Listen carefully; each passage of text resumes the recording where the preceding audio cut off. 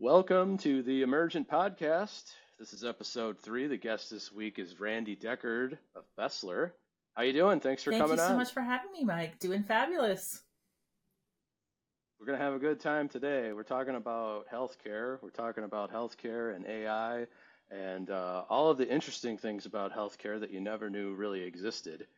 I think it's funny, people think of healthcare because it's obviously prevalent in their lives, but who are the customers that are in healthcare? There's more than one, right? I mean, who's really behind the scenes? How's that work? Who are the customers? So I love this question because I probably think of it a little bit differently than everyone else.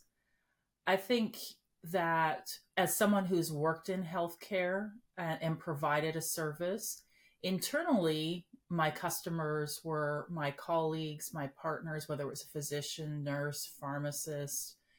And then, ultimately you have what maybe people are thinking of traditionally as a customer, the patient or the family member. Mm-hmm. So I look at healthcare as an ecosystem, no differently than I look at business. And it's like everyone's my customer. It just depends where you're at, whether it's internal or external. Mm-hmm. Right. And so if we listed those off, you've got providers, you've got doctors, we've got hospitals, we've got upstream, downstream, all over the place. And all of those people have to got to get paid in there. So, that's, I think, behind the scenes that people sometimes look at it as a patient. They think, where's all this going? How is all this happening? And as a, if you think about, the patient, if they go, whether it's to like just a local physician or a hospital, depending on how that clinic or hospital is set up, the services that are provided to them, they're just thinking of, oh, the doctor is helping me or a surgeon's helping me. But that clinic or that hospital provider may be subcontracting out. Those may not actually be employees. Like lots of times if you go and have mm-hmm. a surgery, it's an anesthesiology group that's contracted out. Or, sometimes, especially if your ASCs or ambulatory surgical centers are very popular in the US now because they take the cost out of healthcare. So as a consumer, you can go and get affordable quality care. Once again, that billing and that experience is a little bit different because not all the employees are necessarily contracted directly by that ASC. Mm-hmm. They have third party, just like we do in business, to get all those services provided. Yeah, a lot of different medical mm-hmm. practices, a lot of different surgeons. They have what do they call block mm-hmm. times? That seems to be the basic unit of what they're trying to optimize, right. Whether or not it's a hospital or ambulatory. Everything is timed, right? So like if you just go to your regular doctor, they have time blocks on their calendar. If it's a surgery, they have mm-hmm. block times. In the ER, when you go and occupy a bed, and no one wants to go to the ER, but they're there because it's an emergency.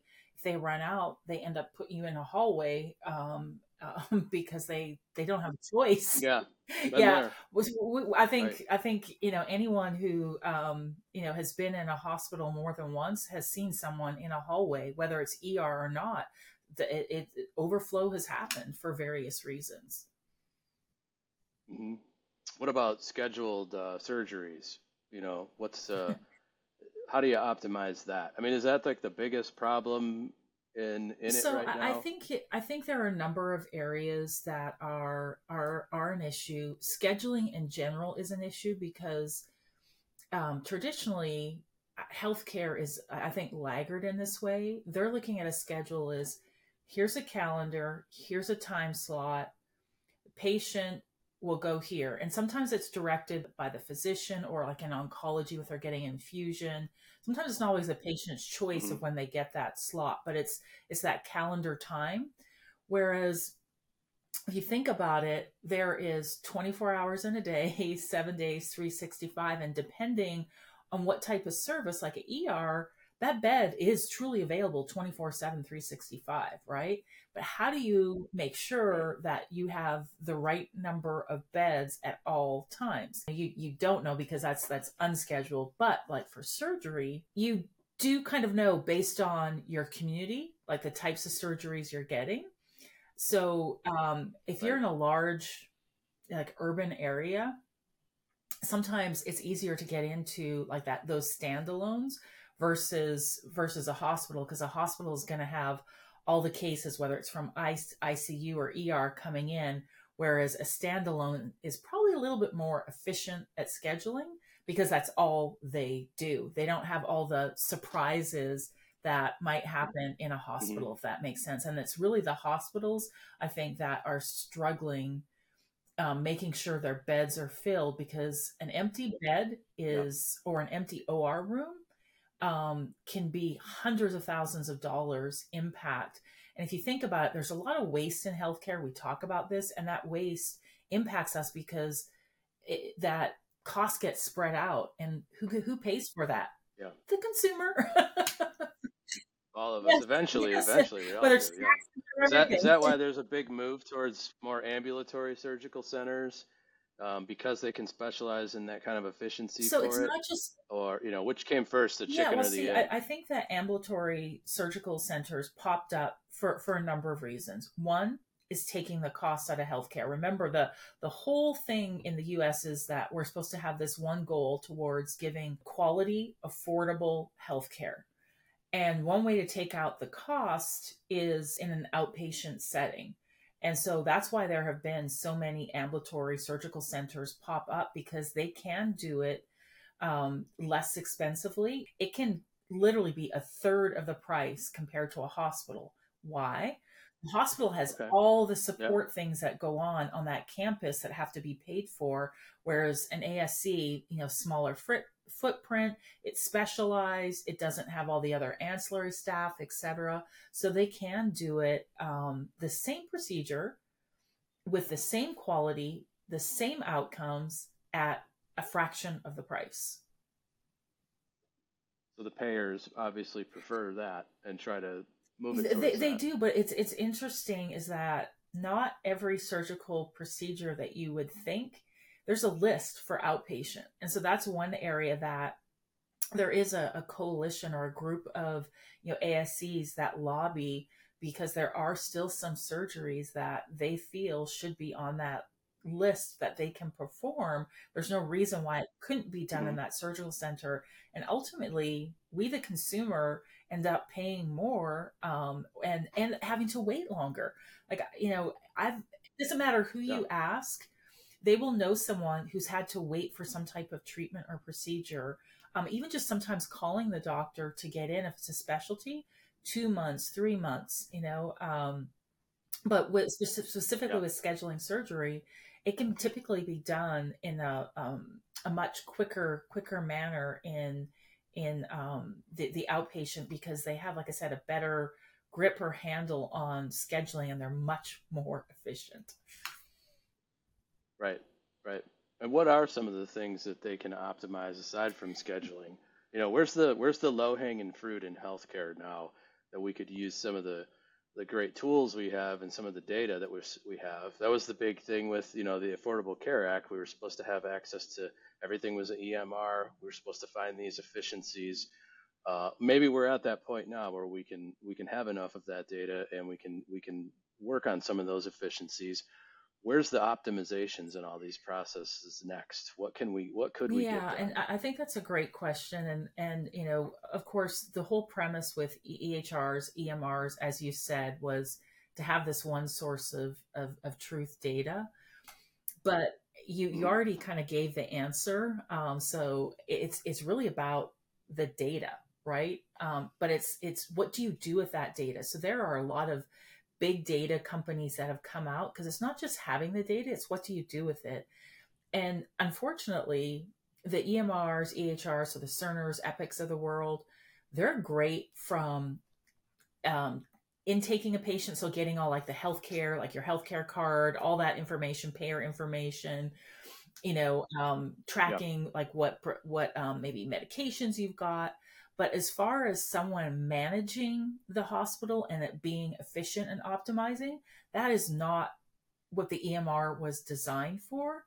And so that is Hmm. where I think that is the biggest opportunity, is looking at data and looking at predictive analytics. So, there are some innovative healthcare systems, as well as companies that are piloting and doing things. Just as an example, we already talked about how the surgical centers, the outpatients are more affordable, and they can do the same procedures at a third, a fraction of the cost, because they're so efficient, because they're specialized. That's all they do is surgeries. They don't have to worry about anything else, so they can maximize their ORs and make sure that there isn't waste in the time of that OR block time, right?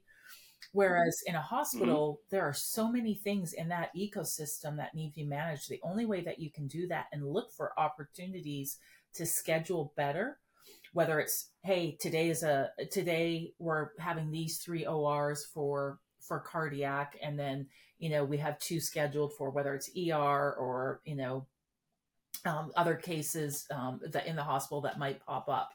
So those are the kinds of things that, from a data perspective, hospitals need either like a technology or something predictive that can help them manage what should that Hmm. look like. And then the other thing we have to take into Huh. account is that we, as leaders in healthcare, have to think about that, but we also can't dictate how physicians practice their medicine, or they will rebel, right? Like, you cannot tell a Right. doctor what to Right. do, but you can optimize the system so the doctors can work in a most efficient manner.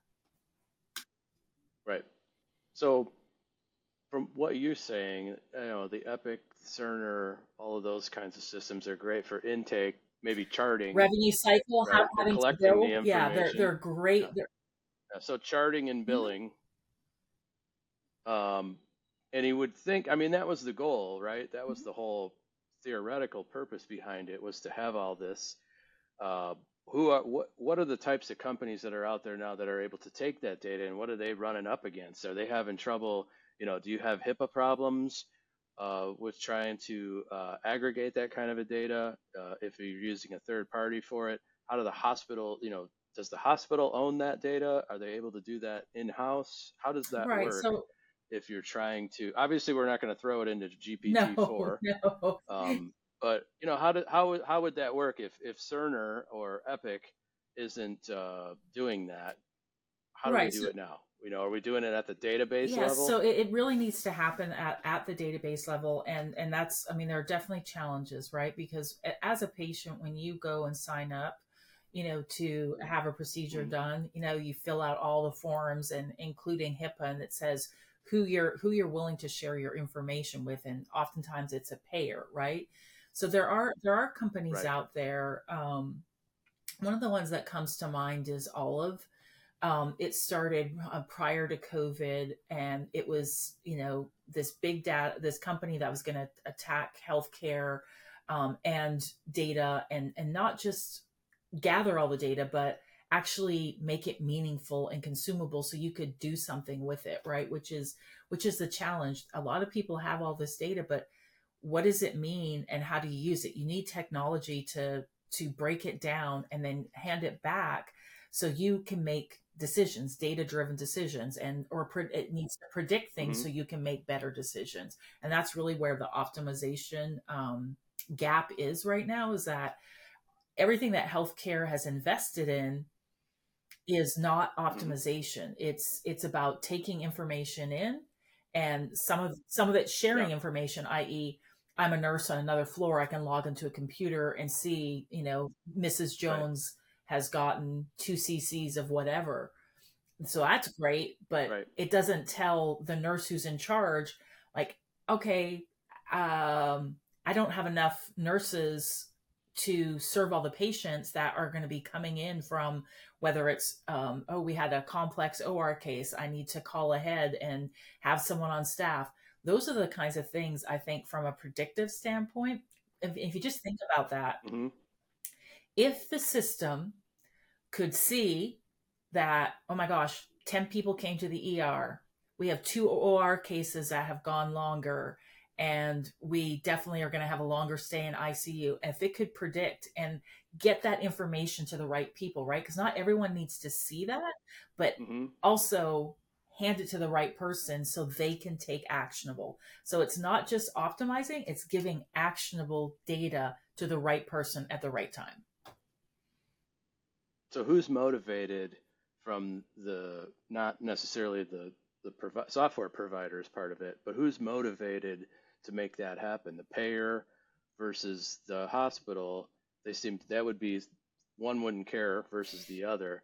Who has that data and how does that work? If I can see where the hospitals and the payers love, the EMRs because then, everything can be billed correctly.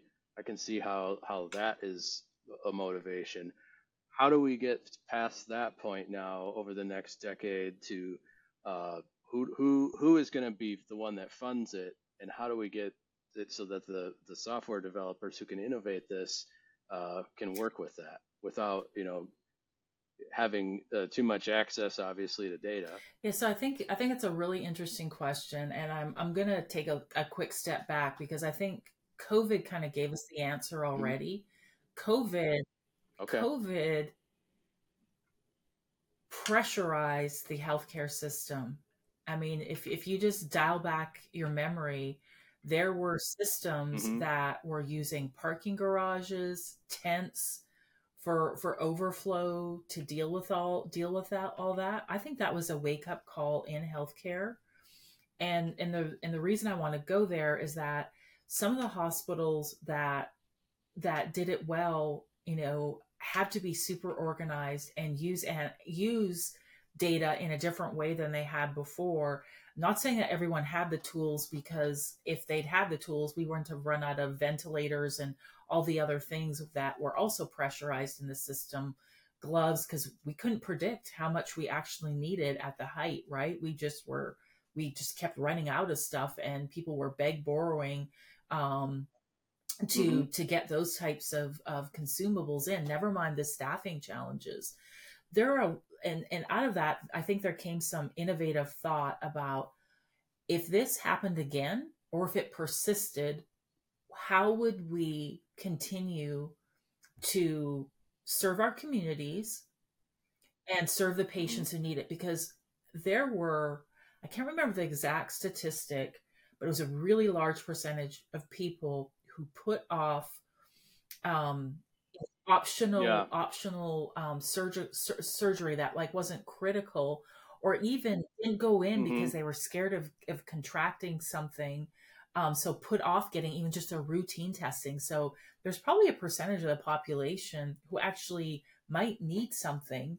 They just don't know it because they haven't Yeah. been to a clinician to see where they're at right now, whether it's their routine testing. A lot of people put stuff off. And I think out of that, the healthcare organizations who came out ahead, and the leaders who saw the impact of being organized and how data could help them realize that they need to continue that innovation. Healthcare has very slim margins, like less than Hmm. 5%. So in order to continue to serve their patients and communities, we have to innovate. It's not a choice. So it's the leaders, it's the CEOs and the CFOs who are responsible for the continuity, that they are going to look for ways to, how can I, give this, give access to everyone who needs it when they need it, and in an Hmm. affordable way, and that we can still continue our business, right? So there's no, I think that the organizations that are continuing to thrive, because as we've also seen, hospitals went out of business, and some were saved Hmm. by larger systems who actually had dollars, but those that were either in an area where they just didn't have the resources or staff or opportunities to have tech available to them. They really struggled and they went out of business because they couldn't survive in this environment. So it really, I think, really Hmm. pressure tested our system in the US, And I think it was a wake up call for a lot of leaders. And that's why I think there are a lot of innovative health systems, and like Intermountain Healthcare has its own arm of where they are continually looking at innovation, and they're not the only one. But So they working with the non-traditional uh, big software they, providers, or are the big software providers the ones who are working with, it's not just the the big, yeah, it's smaller not, yeah, it's not just innovators? the big ones. They actually have some smaller um, groups. So it's not just Cerner, Epic, or the big folks driven. Hmm. It's truly independent. Like, hey, here is this problem in healthcare. Here is a solution. Will you pilot? And so lots of times they are pilot, and they're looking at ways to to do this. And one of the interesting things, and it's not so much generative AI, but it is using tech to once again Hmm. help, and that's at home healthcare. So let's say you or I go to the hospital and have a procedure. Instead of going to the med surge peds, like staying in the hospital for 2 to 3 days, Yeah. you or I could go home after that surgical procedure and have that same care that we would have gotten in that hospital bed at home. So it's Hmm. called at home care. And so they are using Okay. technology to monitor the patient and direct services, and they have command centers. And so this is where, once again, technology is playing a huge part, because the amount of coordination, you think the amount of coordination in a hospital, the Hmm. amount of coordination when you're at home. Yeah. There was Blue Cross Blue Shield ran a program in Arizona, pilot. I think they're going to get it extended. But patients love being at home. They're more comfortable, oftentimes recover more quickly. And when I'm saying complex care, I'm saying nurses coming out, they might get an x-ray done, Hmm. like full services, but at home. And that was done through command centers Interesting. and integrating. And so that is, once again, another way. So does Blue Cross find that there's cost savings to that? Yes. And does the hospital find that there's more profit in that? Who are does the hospital at that point get removed from the revenue No, part of the no, it would, equation, or they're yeah, part of they, it? so you're literally being treated at home, but Yeah. you're, everything else from a payment perspective is like the hospital would charge you Uh-huh. for in bed service, but you're at home. Yeah, so it's Okay. called at home. And like I said, the reason I brought that up is because there are several pilots, and like I said, there's one in Arizona. There are a few others, and interestingly enough, this one with Blue Cross Blue Shield, they have seen cost savings and better outcomes. And one of the things that you have to think about from a cost perspective is that nosocomial infections. So you get an infection when you're in hospital, you end up staying longer. You typically don't have those in this in-home Hmm. environment. And if a patient just Okay. mentally, is more comfortable, they recover better. Like, so there's also things that you can't quantify, but from the Yeah. patient experience and quality perspective, they actually do better. And so it helps with cost because they end Sure. up not staying longer. Hmm. And it's so, yeah, less costly. I can't imagine how it's physically more efficient. It, it, Uh, but then again, I mean, you're sitting around for 97% of the time you're at the Well, instead hospital. of deploying, yeah, Uh, yeah. instead of like that physical bed, and how much that Yeah. bed costs if it stays empty. Yeah. And Instead the of having a overhead bed, is insane. you have beds other places that you hadn't even Yeah. considered. So, and Yeah. not everyone would qualify for that. Obviously, if there's certain complications, you could Right. not. But that's just another way that this at-home care model is being looked at. Mm. And it does require tech and like a command center and Yeah. predictive. It's like a Yes, decentralized version of it. absolutely. And the monitoring. So like if and I'm just making something up. Let's say I had a complication of diabetes, regardless of what my procedure was, and I'm being monitored. And as my glucose was Hmm. going up, they might send a nurse out to me versus a nurse coming to a room. So the other thing Hmm. is, you have to be in an area where they can get to you within a certain period of time, obviously, promptly. But Yeah. like I said, there are three large systems that have piloted this with great success, and I think it's just another area that we just need to think Yeah. differently. And in other industries, we're very creative. Healthcare hasn't been as much creative, and I think part of it is Yeah. obviously it's a human life. You got to make sure the quality is there. Yeah. It's kind of a conservative Yes, field. yes.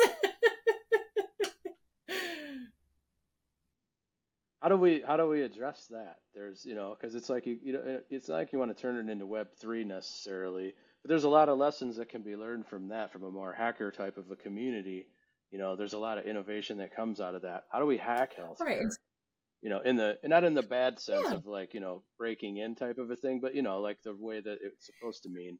How do we come up with these cool hacks that make that happen and bridge the gap between, you know, the innovative coder and the C-level hospital executive?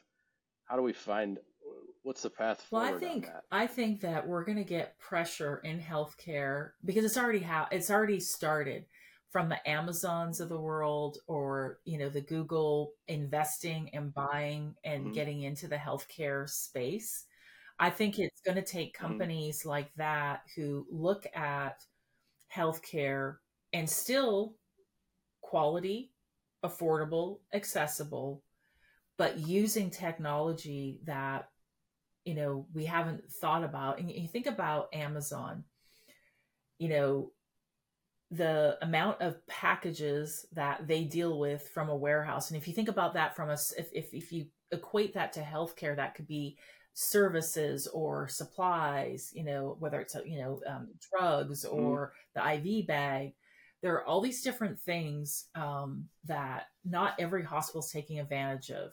So if I can just stick with like the pharmacy component for as an example, pharmacy errors can be very expensive, because if something happens and someone gets the wrong drug, of course that's an insurance and a compliance and a high risk Hmm. issue. You know, there are barcodes on everything. Like if you look at, like I said, Amazon, or the other companies like that, that everything is by barcode and RFID, so you can track it, you know where it Yeah. is. In some hospitals, they have barcodes, and they actually have robotics that, if I'm a nurse, I'm put in, and literally a robotic picks it, and it delivers it to me via a chute. So there can be no errors because it's automated. Yeah.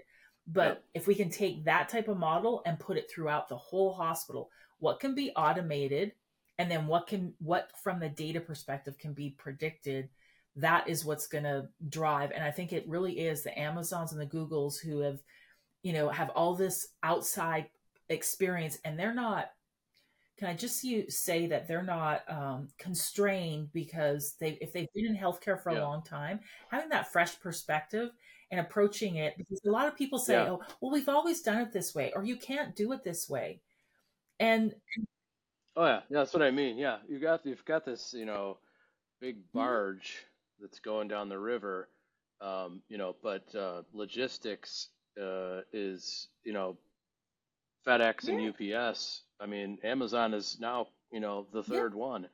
They're as big as, I'm not sure if they're bigger yet, but that's, what they started out to be was, a bigger logistics company than yeah, UPS or FedEx or the post office. I mean, it can be done if you're solving a specific kind of a problem. Sounds like it's a coordination problem, right? That's the it is, the way that, software people are great at solving those yeah. kinds of problems. Throw some software guys in a room and tell them it's a traveling salesman problem. Something good can come out of that. It's just a question, I think, of how do you take that innovation and get somebody to try something like that without having to spend, try to get $1 billion corporation to uh, Right. sponsor it. And if you You know. equivalate like an Amazon, it's all about supply and demand, right? Well, healthcare, and I Hmm. know I'm oversimplifying it, but healthcare, the ecosystem is supply and demand, you know. Oh And yeah, for so, sure. and like I said, but we just haven't thought about that way. And I'm not trying to, I just want to make sure anyone who's listening I'm not trying to Hmm. treat everyone like a number or a barcode. That is not the intent. It is really how can we be more Yeah. efficient so we can take the cost out of healthcare and actually give Yeah. access to more people. I think that if we Yeah, you can make it yes, better. It doesn't have to turn people into, you're just a right, number. Anytime you got an ecosystem or a marketplace, you could do it. You can make it better and make it more yeah, enjoyable for the customer and get better value out of it, get better pricing. I mean, Amazon's a yeah, perfect example, like you're saying. You get a better selection. It just magically shows up in your doorstep like 6 hours later in some cases. The pricing is generally better. It creates just a huge amount of mhm, things you can get. You don't have to be limited to what's available at the store. Um, there's no reason why we can't apply that to healthcare. I think the challenge is that, you know, Barnes and Noble and Borders were around, and it was relatively easy for somebody to come along with a startup and say, I'm going to build a bookstore online for right. programmers. It's harder to do that for a hospital. There's probably like a couple of regulations or rules or something involved in Yeah, there. It's probably hard to get a permit for that. But if there was a bridge in there somewhere to put those things together, it seems like there could be a lot of yeah, innovation and in I it. and I obviously we could, if we went down the regulatory rabbit hole, that is a whole other ball of wax. Of course, that needs to be adhered to. A lot of it, wax it, it balls. is. It's balls of Yeah, balls it on is. top. Yeah. And as someone who deals with, PHI, private health information, on a daily basis, security is always of the utmost importance, and we all know that in healthcare. But you know, even with the EHRs and EMRs, I still think we have that opportunity. Like when I first heard, back in the day, when this was going to be mandatory, everyone had to have an EHR, EMR, and then the cloud came. There still isn't any one place that you can go for healthcare data that has everything, right? So Right. I think part of it is, and there's a lot of regulation in healthcare, but I think part of it is, how do you have the patient data in there, and then also ethically what is shared with whom for the right reasons for optimization. And like I said, I think it's going to be a marriage of tech and regulatory. And there definitely will be some challenges, but I think that there are some very smart people in tech. If they literally just set aside and think about the problem, come up with solutions and pilot, especially with predictives. There are things that could, even just a 10% increase in bed usage could make a huge difference in any one organization. But if you amplify that in Hmm. multiple steps, like, just you get compound interest, you can get compound efficiencies. And I think that's where the organizations that are innovative and running pilots are going to pull ahead, because the folks that aren't doing that, there's just no way they can compete and keep up if you Hmm. don't innovate. Compound Yes, that's a efficiency. new term. That's a It's a Randyism. There we go. We've made a Randyism, and just in time. I think that's a good place to leave it for this week. Thanks so much for coming on. Appreciate you Thank you being so much here. for having me.